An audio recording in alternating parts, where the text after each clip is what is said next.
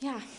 So tonight, we're talking about the 9th out of the 10th commandment, which means you guys are almost done with school because we're almost done with the commandments. That's so crazy. Woo. Seniors, you're about to graduate. Woo. But the 9th commandment is do not bear false witness against your neighbor. And I don't know if we've talked about this at all this semester, but not only is this commandment found in Exodus 20, but these commandments are also found in Deuteronomy.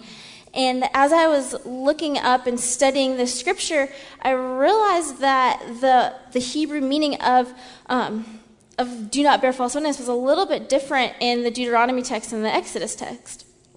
Exodus was referring more to being untrue and lying, where the Deuteronomy one talked more about frivolous words, empty words, kind of being fake. So as we actually look at what this text means when it says to bear a witness, to bear testimony with our actions or with our words, it's saying we're not supposed to be fake or lie to our neighbor. Who's our neighbor? Jesus answers this very question from a lawyer in John 10, where this guy asks, who is my neighbor? And he gives him the parable of the Good Samaritan, basically come to the conclusion that his neighbor is friend, enemy, anyone. So in our words, this text we're looking at is do not lie, do not be fake, do not give empty words to anyone through your words or through your actions. I think for me, and I think for most people, I think this commandment is the one that we most easily say, yeah, I break that one a lot. I lie. I think that's an easy one for us to admit to because I don't think we quite understand the gravity of what lying does and why it is so disliked. All throughout Scripture, God talks about how he hates lying. In Proverbs 6:16, he says, these 6 things the Lord hates, 7 that are an abomination to him: haughty eyes, a lying tongue, and hands that shed innocent blood, a heart that devises wicked plans, feet that make haste to run evil, a false witness who breathes out lies, and one who sows discord amongst his brothers. God hates lies. He's not saying he hates us. That's another thing we've been trying to communicate all semester is that God gives us these commandments out of a relationship with us. He's telling us these things because he loves us and he wants us to live in his grace. But he's saying very clearly here that he does not like it when we lie. So why do we do it then? Tonight we're going to be talking about why we so easily fall into this trap of lying and what reasons we use to justify our lies and how it hurts ourselves and hurts others. So our easy answer to why we lie is Satan. All throughout Scripture, every time Satan speaks, he is speaking in a lie. From the very beginning, from the fall, he lies to Adam and Eve, telling them that they're going to be like God if they eat of the fruit of the knowledge of good and evil. You want to put John 8 up there?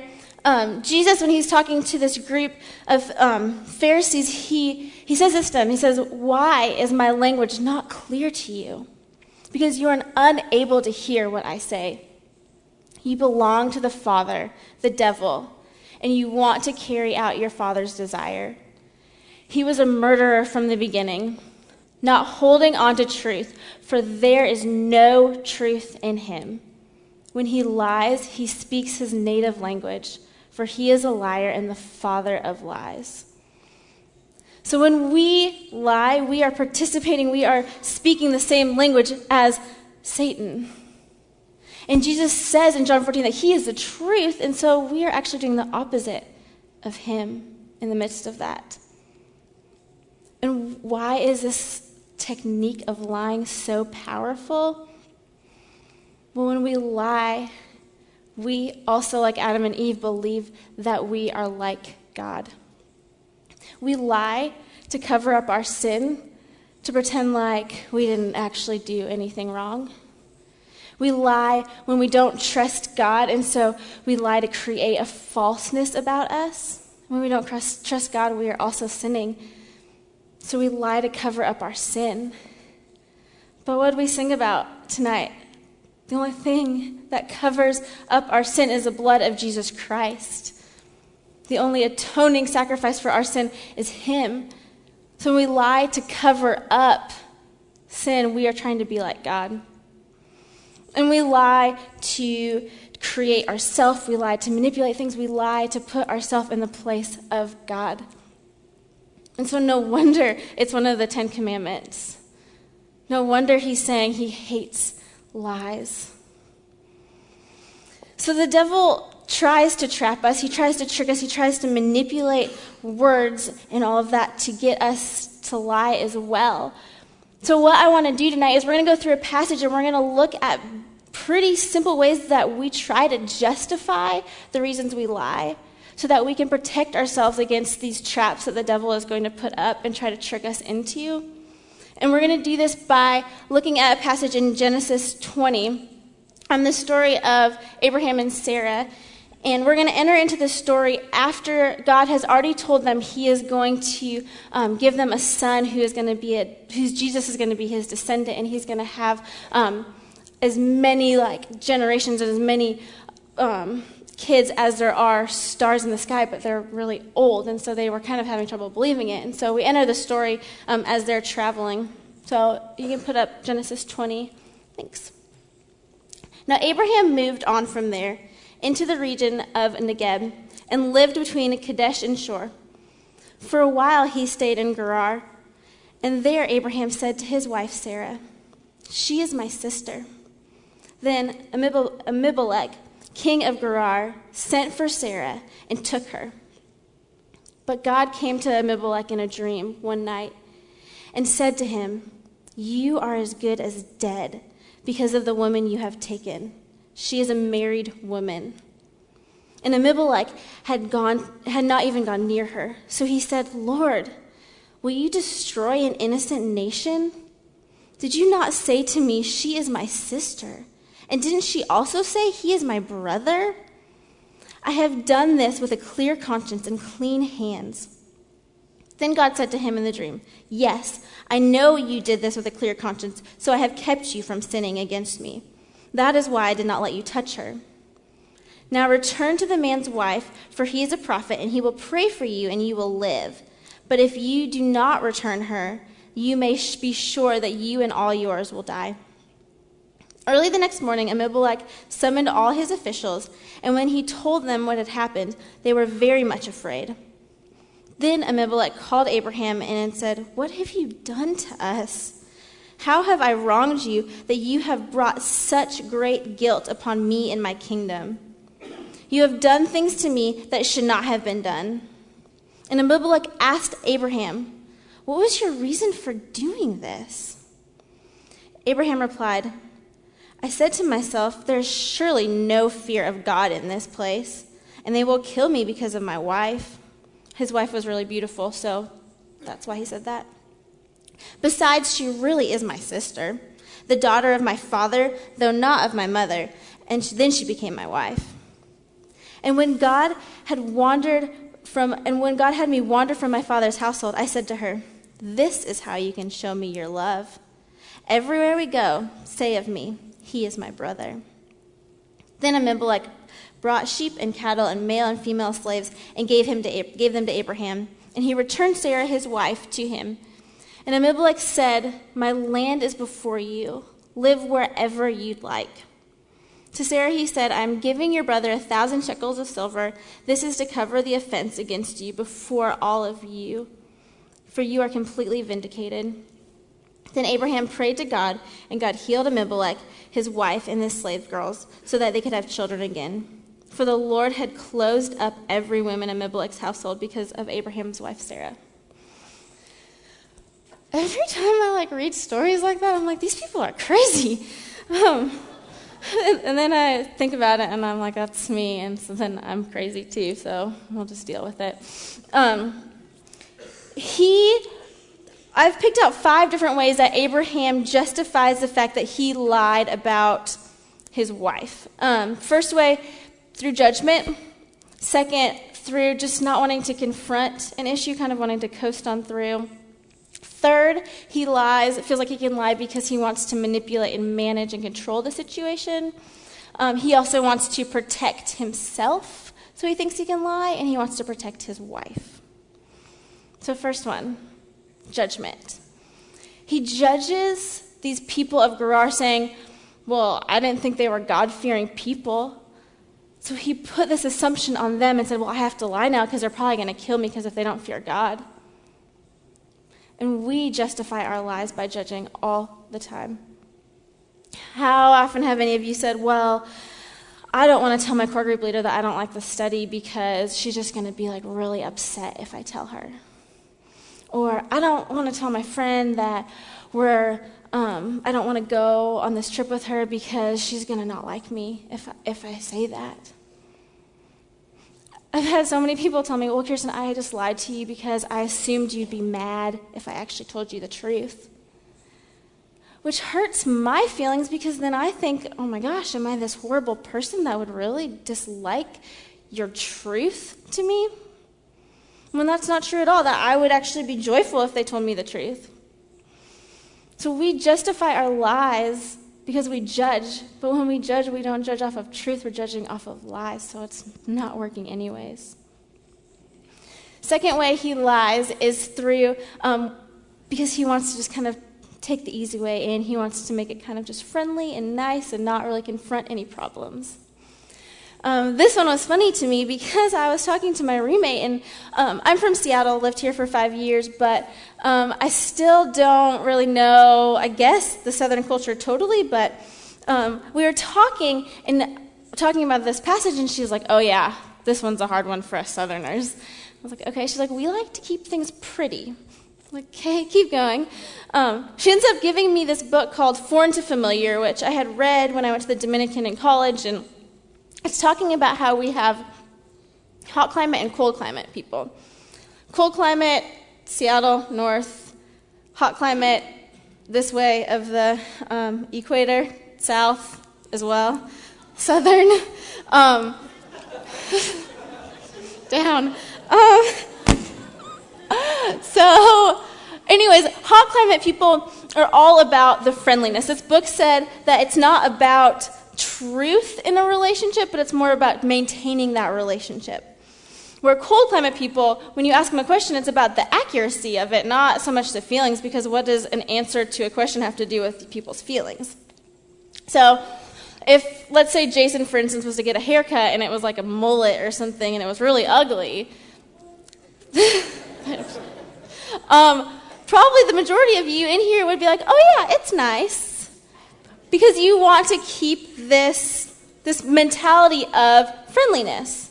Whereas somebody else from Seattle would be like, Jason, your hair looks better with the gel look, not with the mullet. Because that's just the way of life. Same sort of deal with direct and indirect confrontation. I realized why people did not take my advice of, okay, if your roommate's leaving dishes in the sink, just tell them that it bothers you. But that's something that's really hard because that means confrontation and that means breaking this niceness. And I'm not saying at all that we're better in the north because I need to learn tact a lot in my conversations. But can you imagine what it would be like if Abraham would have not just tried to take the easy way out and tried to be friendly? Or if we were able to be honest. I mean, there'd be a lot of better haircuts in this world, probably. But there also would be deeper relationships because you weren't so bitter about somebody leaving dishes in the sink, so you gossiped about it because you had to get it out. Or you'd be able to tell somebody what was really going on. So I think lies to maintain relationships often keep us from actually having depth of relationships. The third way that we watch him lie is that he manipulates and he tries to manage what is going on in the situation. So he thinks it's okay to lie so he can have control. He straight up manipulates his wife and says, if you love me, you will lie. he equates love to lying, which is a lie in itself. He tries to manage the situation and say, okay, you're going to pretend to be my sister, and then we'll be married, and then we'll be free, and then he makes this whole plan up in his head. And we do this. And girls, I know manipulation is something that we for sure know how to do well. If that is manipulating a guy to like us, if that is in the midst of an eating disorder, manipulating the schedule of your meal so people don't know that you haven't eaten. If it's managing the time around us and the schedule and everything, we want to hold on to this. We want these answers to these questions answered so we figure it all out for ourselves. But in the process of that, we go the opposite way that God is telling us to go. The next thing that Abraham justifies his lie with is to protect himself. And Abraham's protecting himself physically. He's scared he's going to die, which is, understandable. But the way we justify our lie is to protect ourselves emotionally. We don't want to be rejected. We want to put on this image, this false image that we look good, that we have it all together. We want to look really spiritual. And the crazy part about that is we're all in this kind of cave of trying to make ourselves look really good, and we're crying out on the inside being like, I want to talk to somebody about this. But everyone else has it all together, so I don't have anybody to talk to. And then we read in 1 John 1, and it says, if any of you claim to be without sin, that means even acting to be without sin, then you are calling God a liar. And there's no room for his word in your heart. There's a great example of trying to be spiritual when we're not, and found in Acts 5. A couple named Ananias and Sapphira come into Peter's church individually and say, hey, we have sold all of our property, and here is all of the money for you. And Peter looks at them and says, no, because they actually only gave part of their money to the church. And Peter says, you are trying to lie to the Holy Spirit. Can't do that. And they both drop down dead. I'm serious. There's crazy stories in this Bible. But they didn't die because they didn't give enough. They died because they straight up lied about who they weren't. We think we can lie to the Holy Spirit. We can't trick him. The Psalms say, Lord, you have searched me and you know my heart. You know when I sit down and when I stand up. You know the words that come out of my mouth before I even speak them. We're not able to trick him. And then what we try to do is we try to create ourselves. We step into this I'm God thing again and say, okay, you didn't create me. I don't like who I am, so I'm going to try to create me. Instead of saying, Father, you are the clay, I'm the clay, you are the potter, mold me, we say, I'm going to mold myself because I don't want to be rejected by anybody else and I want to fit into this category. So we do everything we can to fake our lives, to lie about who we are so we fit in. I heard a sermon a couple weeks ago, I guess, and it really kind of scared me because they were saying oftentimes we get addicted to this desire to have affirmation in our life, to try to fit in with other people. And when we are addicted to this, when we are trying to fit in, our lives are never going to go above like mediocre. Because we'll never be willing to step out and to step into being ourselves. Because we'll be so concerned with trying to fit in and trying to fake it and lie about who we are. This for me has been something forever that I've struggled with, is people pleasing. Trying to get people to like me and stepping out of that a little bit, which has been really freeing, but I've noticed that the way I've kind of transferred that is I lie to myself a lot. I've convinced myself that I'm somebody I'm not, that I'm capable of doing everything. And then when I lie to myself and think I'm capable of doing everything, I begin to fail myself because there's no way I'm not that person, so I'm failing this fake person inside of me, and then I'm communicating this to other people, and I'm like, yeah, I can help you with that, I can do that, and then I don't, and I've straight up lied to you saying I'd be there, and I haven't. I even lied to myself to the extent where I think I've had a stress fracture in my foot since May, and I am not admitting to it and just dealing with it because I don't want to admit that there's a problem. I even realized I was at counseling a couple weeks ago, and I realized that I have even lied about reasons why I didn't make it big with ballet. I've always told myself and told other people I didn't make it because I wasn't skinny enough. And I've realized that I didn't make it because I wasn't good enough. I know it sounds weird, but being able for me to actually step into that reality, be like, okay, I wasn't supposed to do that. I'm now able to really be grateful for where I'm at, because if I was in New York, I wouldn't be here right now. And I wouldn't have the friends I do, and I wouldn't have been so changed in these past 5 years that I have been. So until I was willing to admit the truth of what was going on, I wasn't able to be grateful. This Saturday is my little brother's wedding, and I know it's going to be really hard for me to step into this reality of who I am and not try to be somebody I'm not try to fake an image, put on an outfit, talk about how something I'm not, lie about who I am to try to impress people. When we lie about who we are, we do that because we think it's going to make people like us, think it's going to make us a better us. But in fact, what it does is it lets us not be the best us we are. The last thing Abraham does is he tries to protect his wife. He justifies his lies to protect somebody else. Sounds really great. But when we actually read this story, I can't imagine that Sarah felt protected at all. Her husband was like, okay, go, you have a new husband now. She had to feel so alone and scared in the midst of all that. I would not feel protected in any sort of way. And then this part is so fun. Right after this, the chapter after this, Sarah ends up getting pregnant and giving birth to Isaac.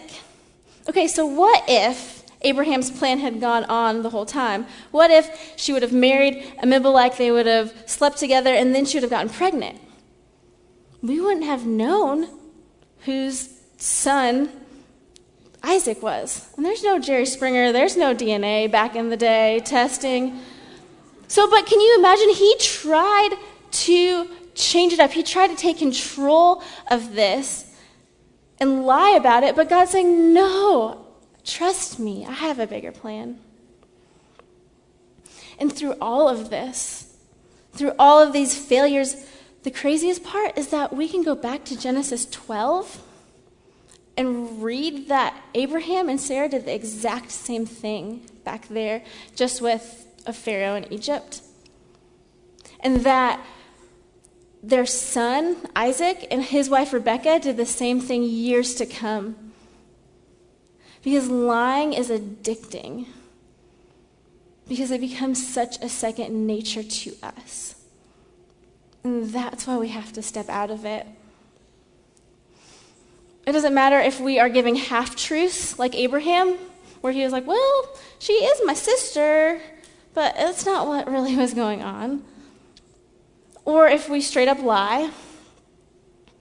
Or if we exaggerate negatively about somebody else, where we really do bear false witness against our neighbor. We've talked about this before, but when we do that, we take worth from that person in order to give ourselves more worth. It'd be like if I was telling you the story of yesterday. I was printing off stuff at the hub, and I accidentally pressed print twice, and all these papers were coming out, and David Burke, who's usually up here, was sitting there, and he was just being so, he didn't even do it without laughing. He was being mean to me. Not good at this game. If I told you that he got all upset at me and was getting mad that I had wasted all this money on paper and was just going off at me, okay, that didn't happen. Obviously, David is one of the most affirming people I know, and we were joking around about it. But he has no ability to defend himself if I say that. But I've immediately taken worth from him to make myself feel better because I wasted some paper. And I know we do that. You talk about your professors like that all the time, how mean your professor was, how horrible he was with that grade and what he said to you. And you know you're exaggerating, you're taking worth from him. We do this when we gossip about people as well. The words we say can be so hurtful. Even when we say words that we don't mean, when we lie about them, people take them as truth. I am still, after years of hearing lies from a family member of mine, I'm still trying to figure out what is truth and what is a lie. Because when people lie to us, we get sucked into this false reality. We don't know what is truth. This happens a lot in relationships. This week, I talked to two girls who both said that they had been told by a guy that they were the one, and then he broke up with them, cheated on them, and they were like, okay, well, I've been living however many years believing this to be truth. What do I do? And now they're in these new relationships, and like, how do I believe that what this guy is saying is real? I've experienced people lying to me. I had a friend that I found out recently had a huge lie that she was telling me, and what I did immediately was start building up these walls because I didn't know how to handle her. I just wanted to detach. Even though I'd forgiven her, I just didn't know what truth was. It's a scary situation to be in. The best definition I could think of or say for it was this verse in Jeremiah 9. It says, friends deceive friends, and no one speaks truth. They have taught tongues to lie. They weary themselves with sinning. You live in the midst of deception. In their deceit, they refuse to acknowledge me, declares the Lord. But just truly how weary it is to live in the midst of deception. And then I had a friend call me a couple days ago, and she knew I was speaking on this. She was like, I have this great passage for you from this book, 10 or 12 Ordinary Men, about the disciples. And this section she was reading to me was about Judas, the one that ended up turning Jesus in and having him be crucified. And it said that Judas was able to deceive all other 11 of the disciples. He was able to put them in this reality of deceit where they believed that he was just like them and following Jesus just like they were. But Jesus didn't believe that. He knew what truth was because he is truth. And that's the only way we can know what this reality is we're living in. John 14, Jesus says, I am the way, the truth, and the life. No one can get to the Father except through me. He's the way when we're confused and we don't know what reality is. We don't know what truth is. We can follow his way. And he brings us life, not death, like these lies do. And he actually continues on after he says that he is the way, the truth, and the life. And he says, if you love me, you will obey my commandments. And I will ask my Father, and he will bring you a helper who will be with you forever, even the Spirit of truth. And the world will not recognize him. They will not see him, but you will know him because he dwells within you. We have been given the Spirit of truth so that we may know truth from lies, that we may live in that and recognize it. But what we have to do is we have to actually trust in him. Because when we lie, we're actually saying, God, I don't trust you. I don't trust you as the creator of me. I don't trust you as the protector. I trust myself, so I'm going to make myself God. But we have to trust him. I went to this retreat with David a couple weeks ago with this author named Larry Crabb, and he gave this example, and he said that we are kind of like we're on this cliff, and it's the cliff of safety. And God's given us a rope, and he's saying, okay, you need to jump. And I was laughing because Larry Crabb was like, yeah, the rope's going to be a little bit longer than you want it to be, so you might break some legs on the way down. Because trusting is hard. But we won't actually understand abundant life until we actually jump and trust. And then once we trust, we're letting God be God. We're not using our lives to make ourselves be God. And so we're able to bear the image of Christ then. To not be the creator, but to create. To not be the planner, but to plan. We're actually able to be little Christ. We're able to be Christians and bear truth, as opposed to bearing the image of Satan with our lies.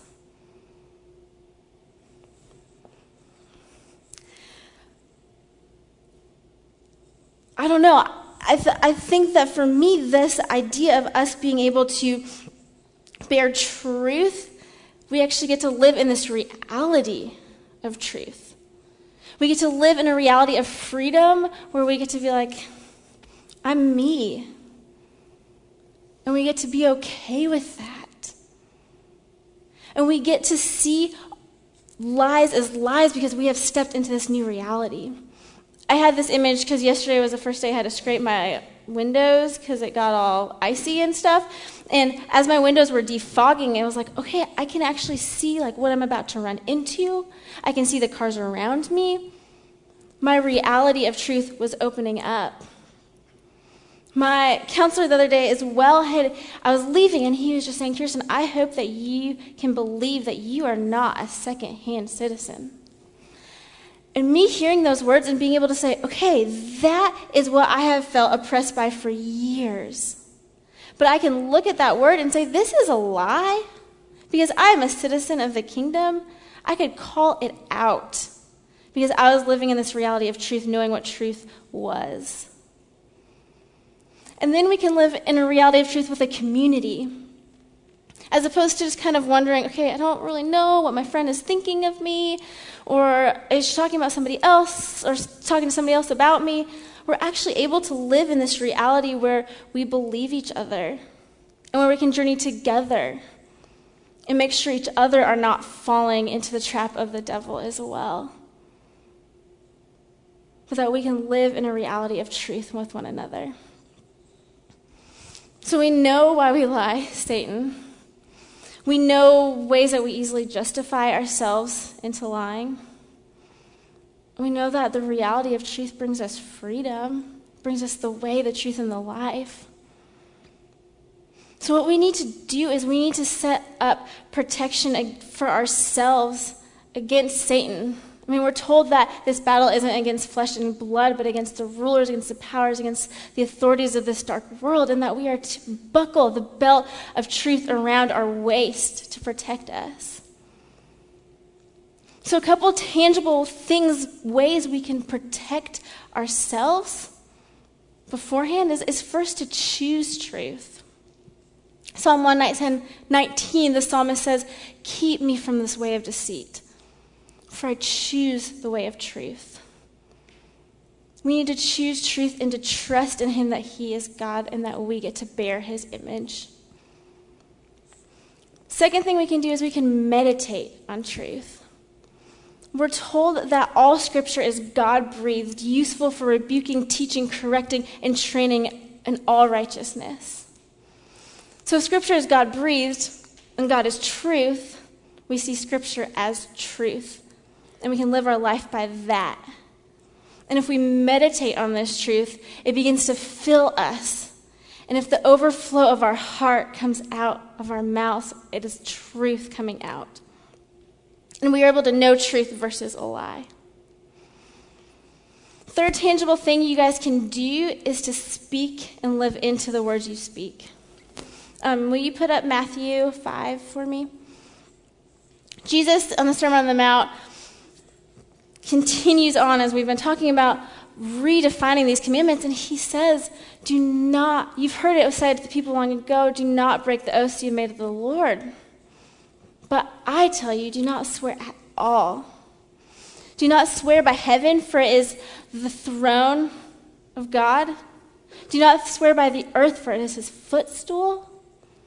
And do not swear by Jerusalem, for it is the city of the great king. Do not swear by your head, because who of you can make one hair white or black? But simply let your yes be yes, and your no be no. Anything more than this comes from the evil one. Jesus was talking to a group of people who would swear by Jerusalem, which meant like maybe or whatever. And the only time they actually really meant what they said was when they swear by the name of God. And they're like, well, that's when we're partnered with God. And Jesus is saying, you're partnered with me all the time. You are representing me all of the time. So when you say, yes, you're going to do something, do it. When you speak, you need to speak truth because you're representing me. Another way we can speak truth, and this is one of the things that I think is one of the most fun parts about being a disciple of Christ, is that part of our job is to bless people and to ascribe worth to each other. My core group last week fell into about 20 minutes of us just encouraging and giving worth and affirming one of our friends. And it was one of the coolest things ever to tell her how much she meant to us, how God had used her to change us, how beautiful she was. We watched the Holy Spirit, the Spirit of truth, come from our mouths onto her. And that's going to be my challenge for you guys this week. It's going to be awkward maybe at first, but if it's your core group or your group of friends, sit down with them and tell them where you've seen God work. Tell them how beautiful you think they are. And if you're the one being talked to, don't say, no, it's not true. No, I didn't do that. Be quiet. Let God speak truth to you. When we choose to live in this reality of truth, we're free. When we choose to live in this reality of truth, we are able to look at these Judases in our life just like Jesus did and love them and forgive them even while they are lying to us in our face. We're able to give up our desire to be God, to manipulate situations to make ourselves look better, to hurt other people, but instead to give them worth. The only way I can really describe this feeling of being able to not lie about who you are is we were doing this Bible study, and this guy was reading the story of Jesus and his disciples on the boat, and there's this big storm that happens. And this guy asked us, he said, okay, what are you doing? Imagine you're on this boat. What are you doing? And the first thing that came to my head was, well, I have a big bucket and I'm trying to get all the water out. I'm trying to be like God and protect the boat, take charge of it. And he said, okay, no. What you need to do is you need to look at Jesus. Imagine he looks at you and that Jesus says, come and sit with me up here. And being able to live into this idea of me just sitting with Jesus, no matter the storms going on, no matter what is happening, has given me this just breath of calmness and peace. Because I trust that he is truth and he's taking control of it. That my lies don't have to cover my sin. That my lies don't have to cover my distrust, but that he is.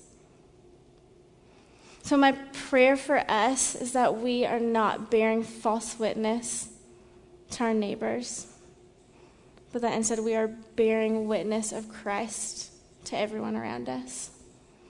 Let's pray. Holy Spirit, you are here, and I am thankful that you are a spirit of truth and that we can trust in you to teach us, to guide us, to be our life and be our way. God, I pray that you continue to protect us from the devil's schemes, that we are not having to fall into these traps, but we are able to live in your truth. God, you are good. And I thank you for tonight in your name. Amen.